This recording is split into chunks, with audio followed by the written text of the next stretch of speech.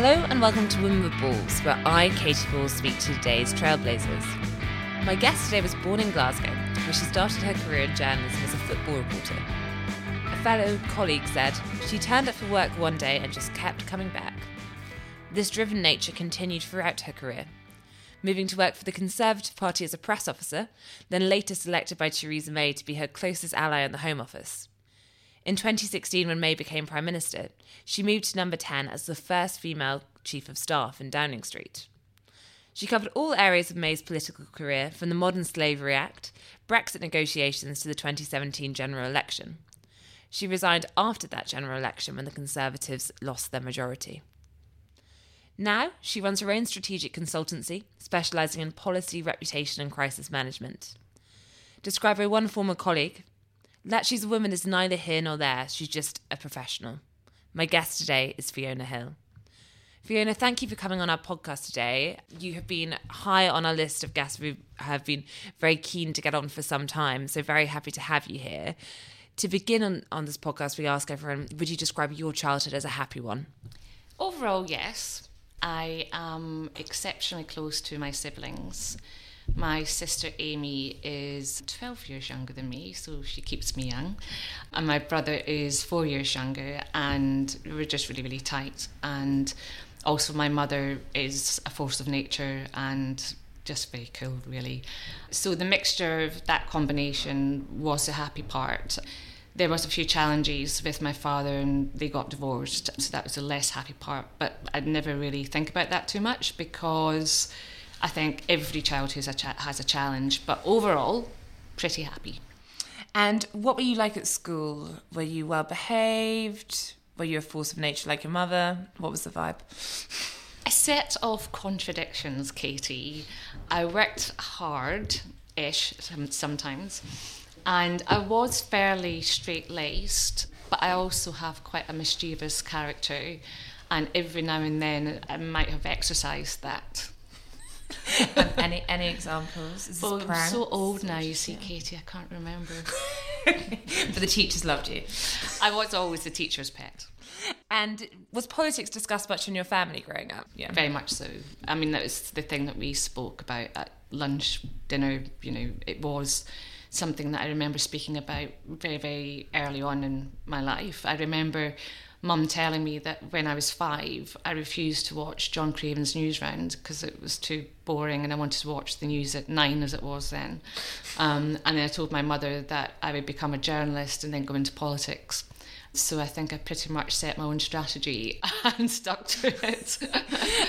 Let's talk about that career in journalism, because I mentioned in the introduction you were a football reporter for a while. I was. And perhaps Scotland's first female football reporter? I think I might have been. There was another girl who came on the scene not long after me, but I can't, because I don't like pretending. I do think I was the first, but she definitely came on. I can't remember her name now, but she worked on one of the other Glasgow newspapers. And I wondered, first, how did you get into football reporting? And two, what was it like at the time? Did you have, because I think we see lots today about sports reporting and how females, particularly in football, aren't taken so seriously. Did you have much of that? I think that's fair to say. I mean, I saw the funny side of it because it was so preposterous, really. I mean, I got into it because when I was leaving university, I knew I wanted to be a journalist, and I took a job as a receptionist on the Daily Record and Sunday Mail because I thought I'd use that as a launch pad into the editorial side. So I sent the then editor, a guy called Malcolm Speed, who was very nice, a copy of my CV with a tea bag stapled to it saying, "Enjoy over a cuppa." And he seemed to find this quite amusing. Breakfast tea. Actually, it's probably Tetley's. Yeah, I wasn't very sophisticated then, Katie. Obviously, I am now. But yeah, so he liked that, and so he said, "Okay, let's give you some work experience on the free sheet, which was called the Glaswegian."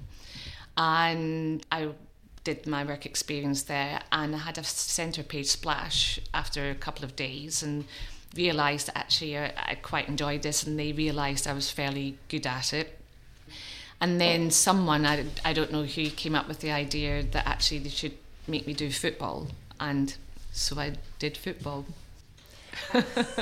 So at what point do you then, you had a brief stint doing PR, because my editor, before we recorded this, Fraser Nelson, said that you once tried to help organise his stag do. I'm a very, very helpful and resourceful person. Can turn my hand to anything. So what was the PR stage of your career like? Did you like it all? I'd been working at the Sky News as deputy news editor, and I was acting up as news editor, and I started to look at, well, when do I go into politics? Because obviously I'd had that always in my mind. And I then also worked out that it was highly unlikely that I would ever be made, head of domestic news, because there are just so few of those jobs in broadcasting, and the competition is quite stiff, and there are very few women. So I thought, well, okay, maybe it's time to move. And I went to the Conservative Party conference, the one where David Cameron and DD and so forth were doing the leadership campaign.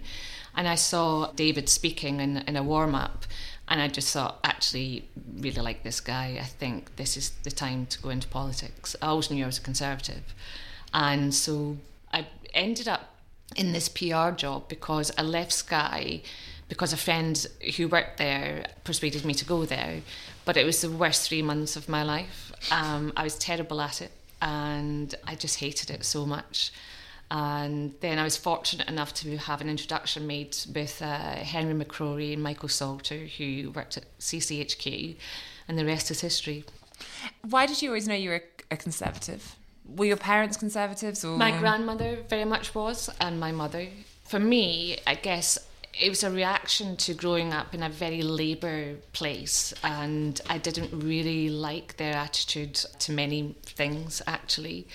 And also, I really don't want the state interfering in my life. And I don't think that the state should be the answer to everything, and I felt that when I was younger. And it just kind of gradually moved, I guess, from there. It was an instinctive thing for me, really. So you joined the Conservative Party press office, and this is when the Tories are in opposition. Correct. So what is the mood like? Does it feel as though they're on the cusp of something, or is no one quite sure yet? Well, I joined in January 2000, and whatever January it was after he became leader, that's when I joined. And, I just had a ball, actually. Katie balls. Because I just loved the people that I worked with, and, we had so much fun. And I think that we worked really, really well as a team. It was probably a bit early at that stage to think that we were on the cusp of something, but all I know is that the atmosphere was right, because we were all fairly young, fairly bright, and knew what we wanted to do and how to do it. And, David and George were very, very good at leading in opposition, and, it was just fun, When did you meet Theresa May? I think actually I first met Theresa May when I was a journalist at Sky, probably at a party conference. But the first time I got to know her vaguely well was one of the other press officers had a couple of weeks off, and I stood in for her and then worked for her for a couple of weeks. And I think I got her a front page splash because I made her write to Sir Alan Sugar complaining about something.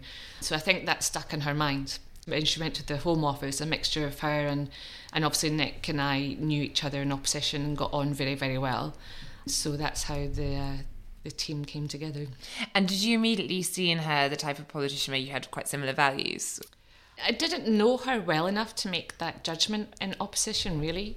That took a bit of time, being in the Home Office and getting to know her a bit more personally. So we've skipped to the point where the Tories are now in power, and you're in the Home Office of Theresa May. And I wonder, what was the transition like from obviously working in the Tories in opposition, speaking of all the positives, to suddenly you're in what many regard as the trickiest department? There's a reason it's often called, the graveyard of ambitions, because it's just so large. There are lots of problems. We've seen Home Secretary such as Amber Rudd, struggle with it. So how does your job change? Is it quite daunting at that point? I mean, it's a kind of vertical learning curve that, unless you've experienced it, you can't really understand it. I mean, one of the reasons that I called my consultancy Marsham Street Consultants is because I just loved being there. I mean, I absolutely loved that job. And I loved, because I really do like learning, and I loved the pace at which I had to learn, how much I had to read, how much I had to get under the skin of the department, the scale of the challenge, always quite like a challenge and everything. And yeah, I mean, I just felt very, very motivated and really happy that I was learning that much that quickly, because you really do go from a knowledge of very little, really, apart from how journalism works or, you know, how you think about policy, to this big operational department where there's risk everywhere. And there's nothing more intellectually satisfying than working in a risk environment for me. I just completely, you know, get off on it. If that's the right terminology, probably not for spectator listeners. But yeah, I mean, it's what makes me jump out of bed in the morning. So you're in the Home Office and then you have a brief period out. Yes. Can you tell listeners what happened there? I had become very immersed in the modern slavery agenda, and we just finished the legislation. But the legislation I knew only covered off and helped one angle of modern slavery, and I'd become very, very interested in the security side of it, the organised crime part of it. So that's when I went to the CSJ and researched and wrote a paper looking at organised crime in relation to trafficking across Europe. One of our contributors, James Kirkup, once suggested it's probably fair to say that Mrs. May only talks about modern slavery because of Ms. Hill. I don't think you would go that far, but... Well, I mean, there was a day that I was speaking about it so much that she asked me to stop. But you know, I'm the kind of person that if I see something that I feel passionate about, I do become borderline obsessed. So. Just on modern slavery, I wondered, because it's one of the things I think to this day is seen as the legacy of Theresa May, and we'll talk more about the Theresa May premiership, of course, but what was it that then made it something that you were so focused in on? Was it a particular experience? Or? No, I mean... I defy anyone who sits down and hears the story of someone who's been trafficked and then exploited to not then become quite obsessed with it and to understand really what lies behind it. I've met women and men who have told me stories that I couldn't even tell you on your podcast, I'm afraid. But once you hear those stories, you can't unhear them. And just the sheer tragedy. I mean, one woman who had been trafficked from Africa, she went through the most horrendous abuse, and she was only 26 when I spoke to her, and she'd just been diagnosed with breast cancer that day. And I couldn't believe how unlucky one person could be. And when you know that, and you know that you're working in an environment that you can do something about it, even if it's a tiny thing, you can't go to bed at night and not. You just can't. And the more I looked into it, the more I realised that this wasn't just a social condition or a social issue, and it wasn't just a migration issue. Really, at its heart, it was organised crime. And organised criminals are so agile and so better at getting things done than governments that I became very passionate and, you know, just very serious about how we could get government and its institutions to be a bit cleverer and understand really what was lying behind it. Because organised crime is, you know, illegal firearms, it's drug crime, and yet human trafficking wasn't seen in that bundle, but it makes huge amounts of profits for organised criminals, huge. And then from that point, it was something where you were pushing to. Would you say there was a gap in the law on it, or there's a huge gap, and there still is. Still is. And we set up the Modern Slavery Task Force to try and fill that gap. And we had the head of MI6, head of MI5, the head of MOD intelligence, because to come down hard on something like organised crime in the same way that you do for counter-terrorism, you really need multidisciplinary teams to be able to do it. And I knew that they weren't doing it, and I wanted them to do it. So I thought, well, let's eyeball them and see if we can get them to do it. Now, you have your period outside of government. And then in 2016, we're going to skip past the EU referendum because otherwise we're never going to leave this room. But ultimately, we all know what happens. Leave wins. David Cameron no longer feels able to stay in his place. He steps down. Lots of people think this is going to be a Boris Johnson coronation. Instead, Theresa May enters the race, and the rest is history. At what point do you start to work with Theresa May in terms of her bid to be leader? About 2 hours after David resigned. And do you get the call, or do you make the call? I get the call. You know, when I don't know if you've watched The West Wing, I assume you probably have. Of course. So you know the episode where Sam is in this very boring corporate meeting talking about shipbuilding M&A or something similar, and Josh, basically knocks on the glass window and says it's time. I've always wanted to be in that position. and then I was like, oh my God, this is my West Wing moment. And at the time, were you confident she had a good chance of winning? Because I think lots of people... I was convinced she was going to win. Yeah. But here's the thing. The day that she offered me the job, I was at Blenheim Palace with my mother doing the whole, antiquing, hanging out on country estates thing. And we got in the car after I'd taken the call from Theresa, and I said to my mother, she'll be Prime Minister one day. And my mum laughed in my face and said, that is just the most ridiculous thing in a competitive field that you've ever said. And I said, I guarantee you she will be Prime Minister one day. And she was. Because I remember from that campaign, ultimately lots of people saying it's Boris Johnson's, and then Theresa May's just campaign is by far the most organised. It obviously doesn't crumple, doesn't have the go factor, which Boris Johnson's had. And then you get to the point where actually it's shortened because of the Andrea Leadsom mother interview.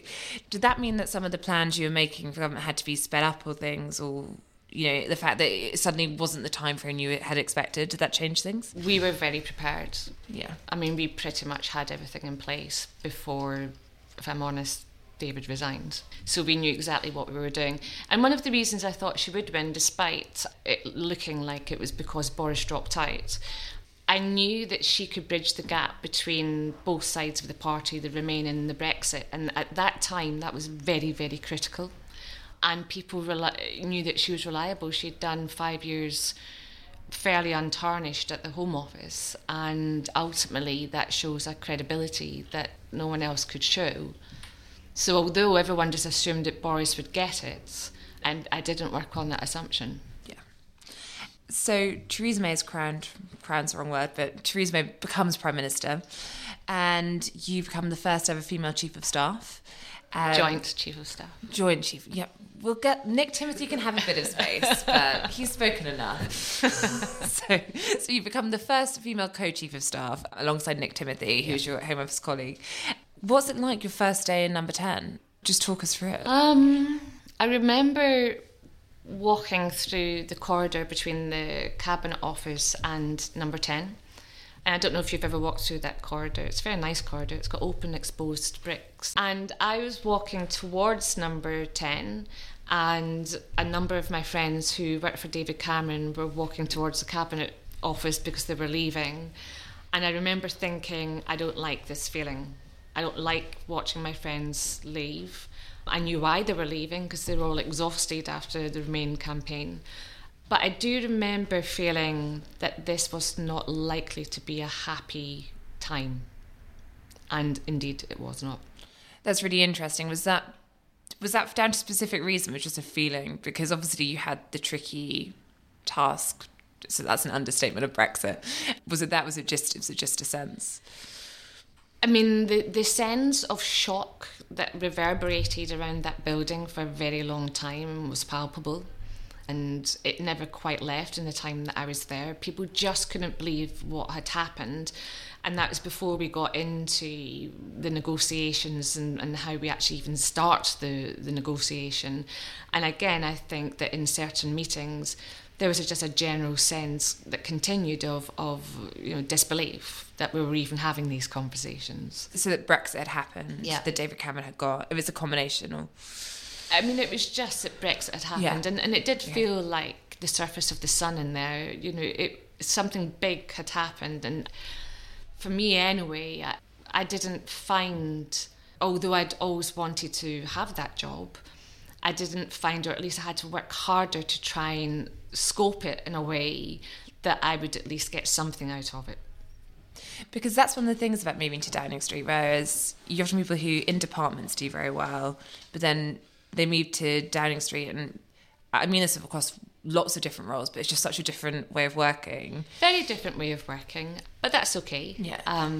It's not as operational as a department like the Home Office is, but I was okay with that because I was fairly interested in the NSC and that agenda, and that's pretty operational. And then actually just trying to keep, a sense of calm in the country by announcing things or doing things that allayed people's fears of, well, what's next?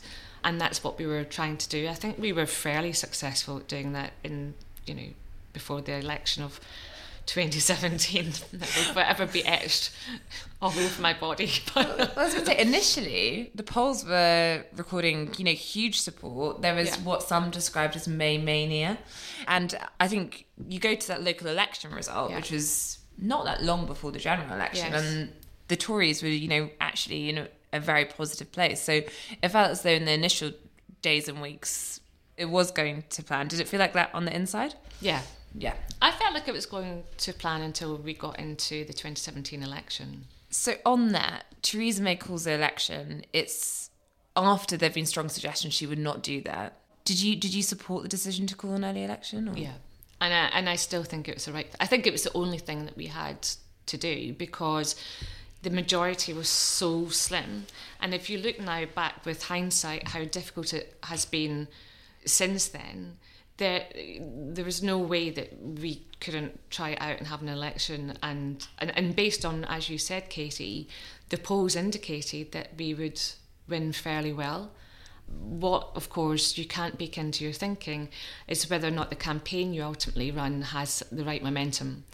And I don't think the 2017 election campaign ever really had the right momentum for a number of reasons. Some in our gift and a lot outside our control. But with election campaigns, they're almost like the voodoo that you know so well.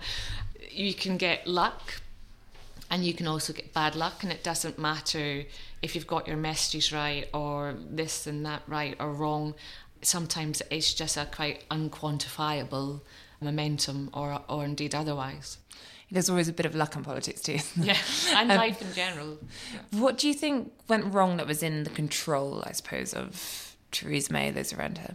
Well, I mean, I didn't get a sense that she was really enjoying it. Yeah. And I think that ultimately journalists pick up on that in a campaign. I think it's documented that I wasn't a supporter of the social health care policy. It was a very long campaign. I mean, it took me weeks to catch up on sleep. I mean, it was a tough campaign. What was it about the social care policy specifically that you just... Well, I'd worked with Jeremy Haywood on it when we were actually number 10, and I knew that it had been tested properly. It'd only been tested inside the confines of the civil service. My view was to really get under the skin of what it was, is that it should go out to, say, like the King's Fund or go out somewhere and be tried and tested and then come back into government. Yeah. I, of course, understand that we need to do something about social health care, but I didn't feel like this policy, which was a complex policy, if something's complex to understand or to communicate, then it means that it hasn't been tried and tested enough. And I didn't feel it had been. Yeah, we see that a lot, even the more recent governments. I suppose I wonder, just on election night, was there a point when you thought perhaps the Tories would lose that election? Yeah.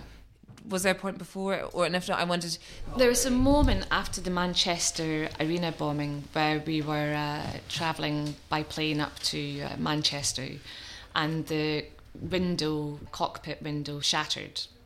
And we had to drop a couple of... I'm terrible with metrics, I'm afraid, but we had to drop from the sky, but not to the ground. So somewhere halfway in between. Right. And I hadn't really been feeling particularly great about the general direction of the campaign anyway. But there was something about that moment that I felt was a bit of an omen, and that I felt, like I said, some bad things happen during campaigns, and it's hard... to campaign for politics when people have lost their life. I mean, it's a really ugly thing had happened. You're not going out and saying strong and stable too much after that. Yeah. And so that slows everything down, and it has to. It absolutely has to. But overall, I just felt things were not going to plan. And when the exit poll came through, because I remember coming through just doing the live blog from next door, and it was a slightly like spit your tea out of your mug moment. What was your reaction? I suppose you hear a bit in advance if you're work. Well, one of the best things I did that day / evening was I got my sister to come into CCHQ, And I think it must have been around maybe 5 to 10, but as you can imagine, my memory's a bit blurry. And Andy Marr called me and told me what the exit poll was, and I felt like basically I'd been kicked in the stomach, and I was aware that I was there in body, but I wasn't really there at all in my mind. And I was just so grateful for my sister being there, because she kind of directed me almost. And then of course I had to tell Nick, and then I had a call from Teresa asking me to go down to the constituency, which I did, but I don't think I was there very long. She had her count, and then I was in another car coming back up to CCHQ, and my sister had stayed on in the hotel room I was staying in, thank goodness. And then I got there about 5 o'clock in the morning, and she'd already packed up all my clothes and poured me into a taxi. And good sister. Yeah, she's a wonderful sister. And I felt bad for my sister, and particularly for my brother during that period, because my brother was a BBC journalist in Westminster, and I can't imagine how it would have felt for him going into work the next day. I felt quite guilty about that. So all in all, it was what we probably would describe as a low point in one's career. Do you think the 3 months in the PR firm were still worse? Do you know what? Probably. My sister wasn't there. In the days that followed, of course, MPs are losing their mind. There's obviously a lot of uncertainty. A deal is being forged with the DUP through Gavin Williamson, and lots of MPs start calling, saying, we can't get Theresa May, so we're going to call for the head of her two powerful aides, yourself and Nick. So did you feel like you had no choice but to resign? Yeah, I was forced to resign. Did you not? I didn't personally think that I should be resigning, because I didn't really feel like I'd necessarily done anything massively wrong. Maybe with hindsight, I don't know, maybe I did. Someone else can be the judge of that. It's difficult for me to do it for myself. But just, straightforwardly, she called me and said, you have to resign. So I resigned. It must be tricky in politics when you've obviously dedicated so much. It's obviously your career too, in the sense, as we said, you're the first ever female co-chief of staff as well as football reporter. But so it's a very impressive career in its own right. But obviously, you're dedicating years of your life to a politician's career, and this is a story lots of other people feel too. Do you know what I mean? It must be strange in a way when obviously the politician keeps going, but you're almost potentially collateral. Yeah. Is that something you felt at all, or is it not really? I felt that acutely. Yeah.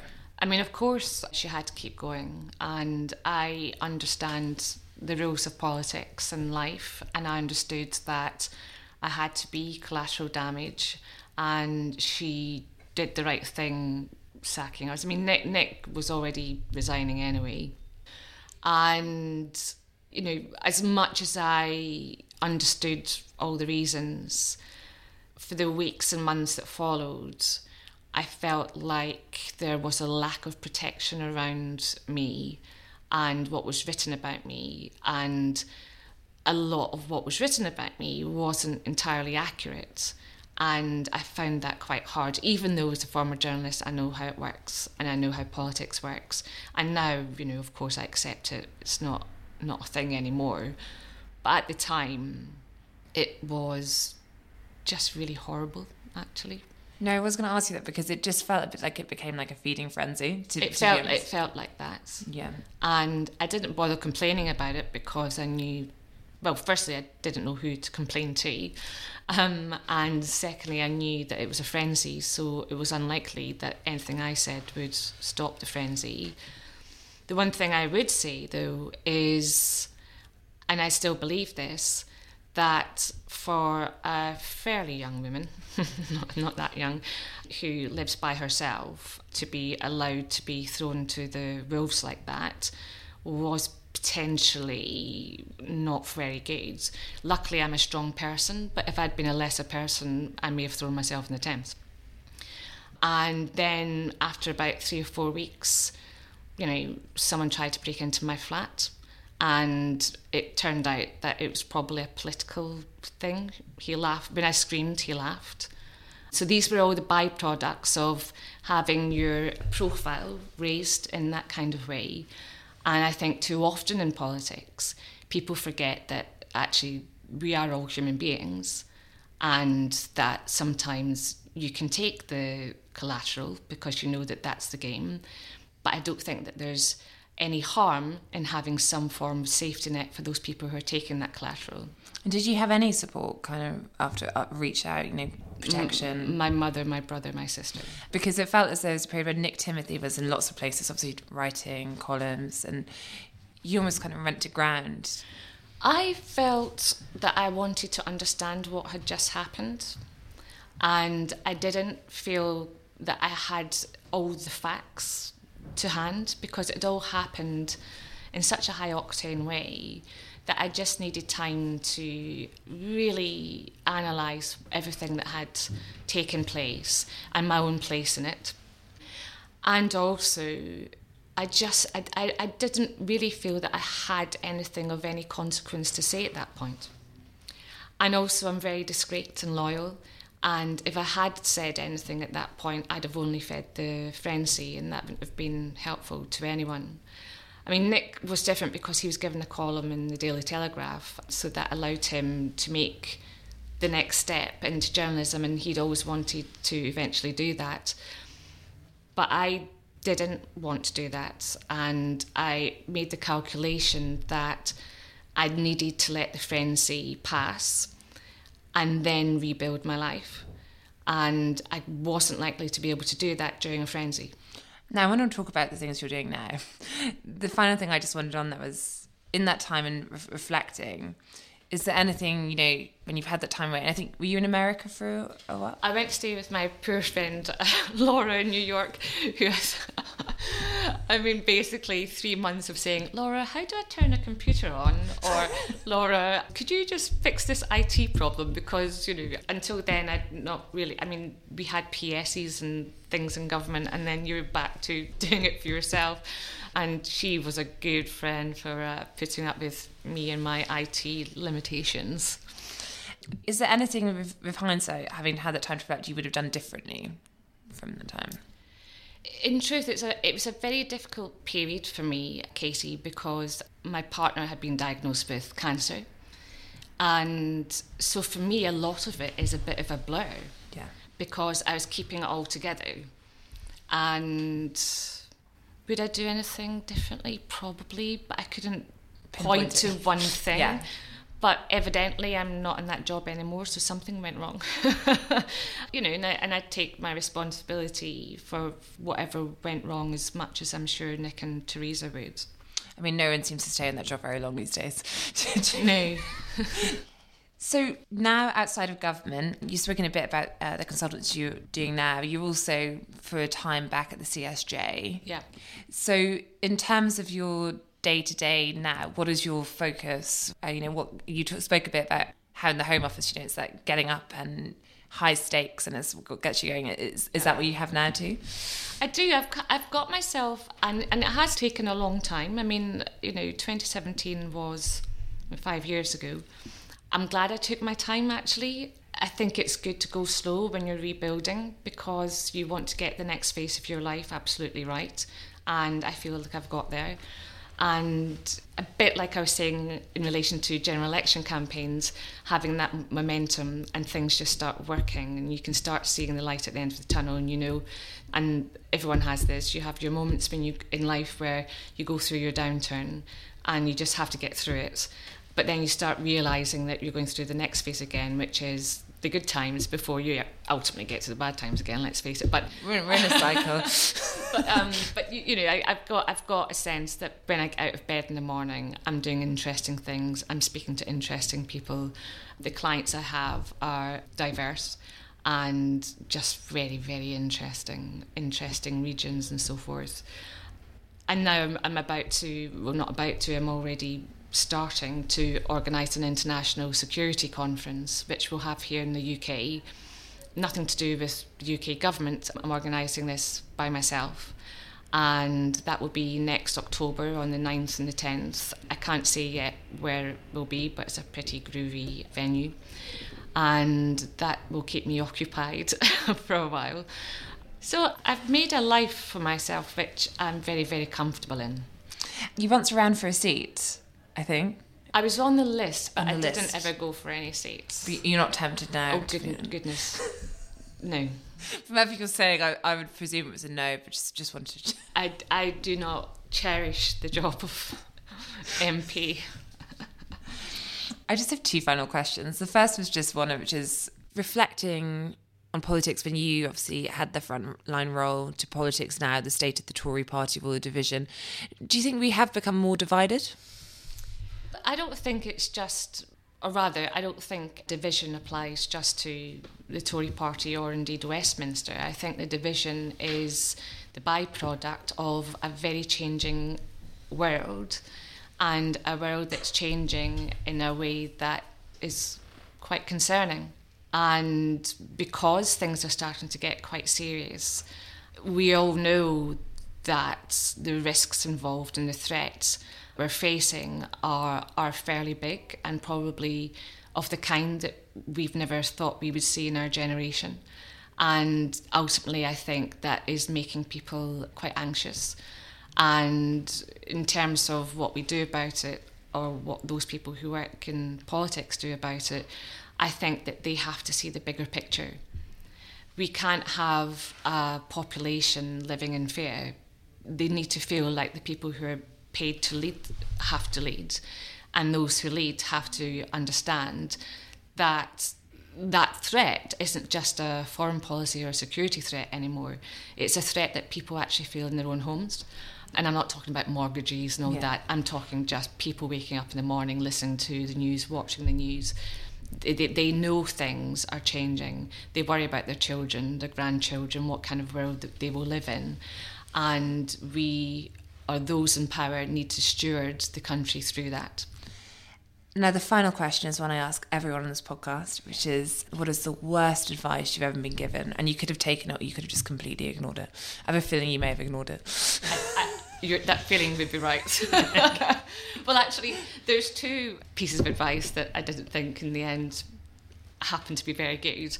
One I did take and regretted it, and then the other one I didn't take. Oh, fab, let's have both. Okay, so the one that I didn't take, in Scotland, and I don't know if you had this when you were at school in Scotland, we had a thing called career advisors. My mother is a career advisor. Oh no. No, you might be about... No, don't worry, she's retired now. Okay. She was a brief career advisor in Scottish schools, so this is particularly good now. Okay. Well, my career advisor was a man who was quite rotund and shiny, shall we say.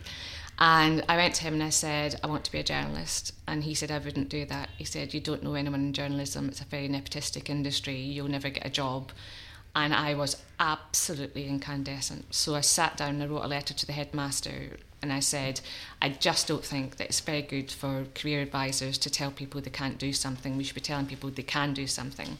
And then became a journalist. So see ya. Take that.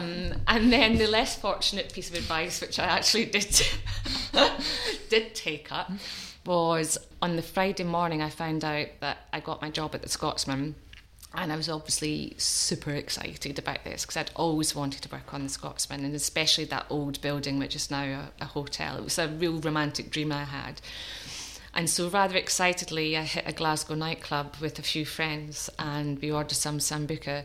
And my friend said to me, you need to light your Sambuca, which I did, but then burnt my lip. So started the first day, the job that I'd been pining for many years with, shall we say, a slightly swollen lip.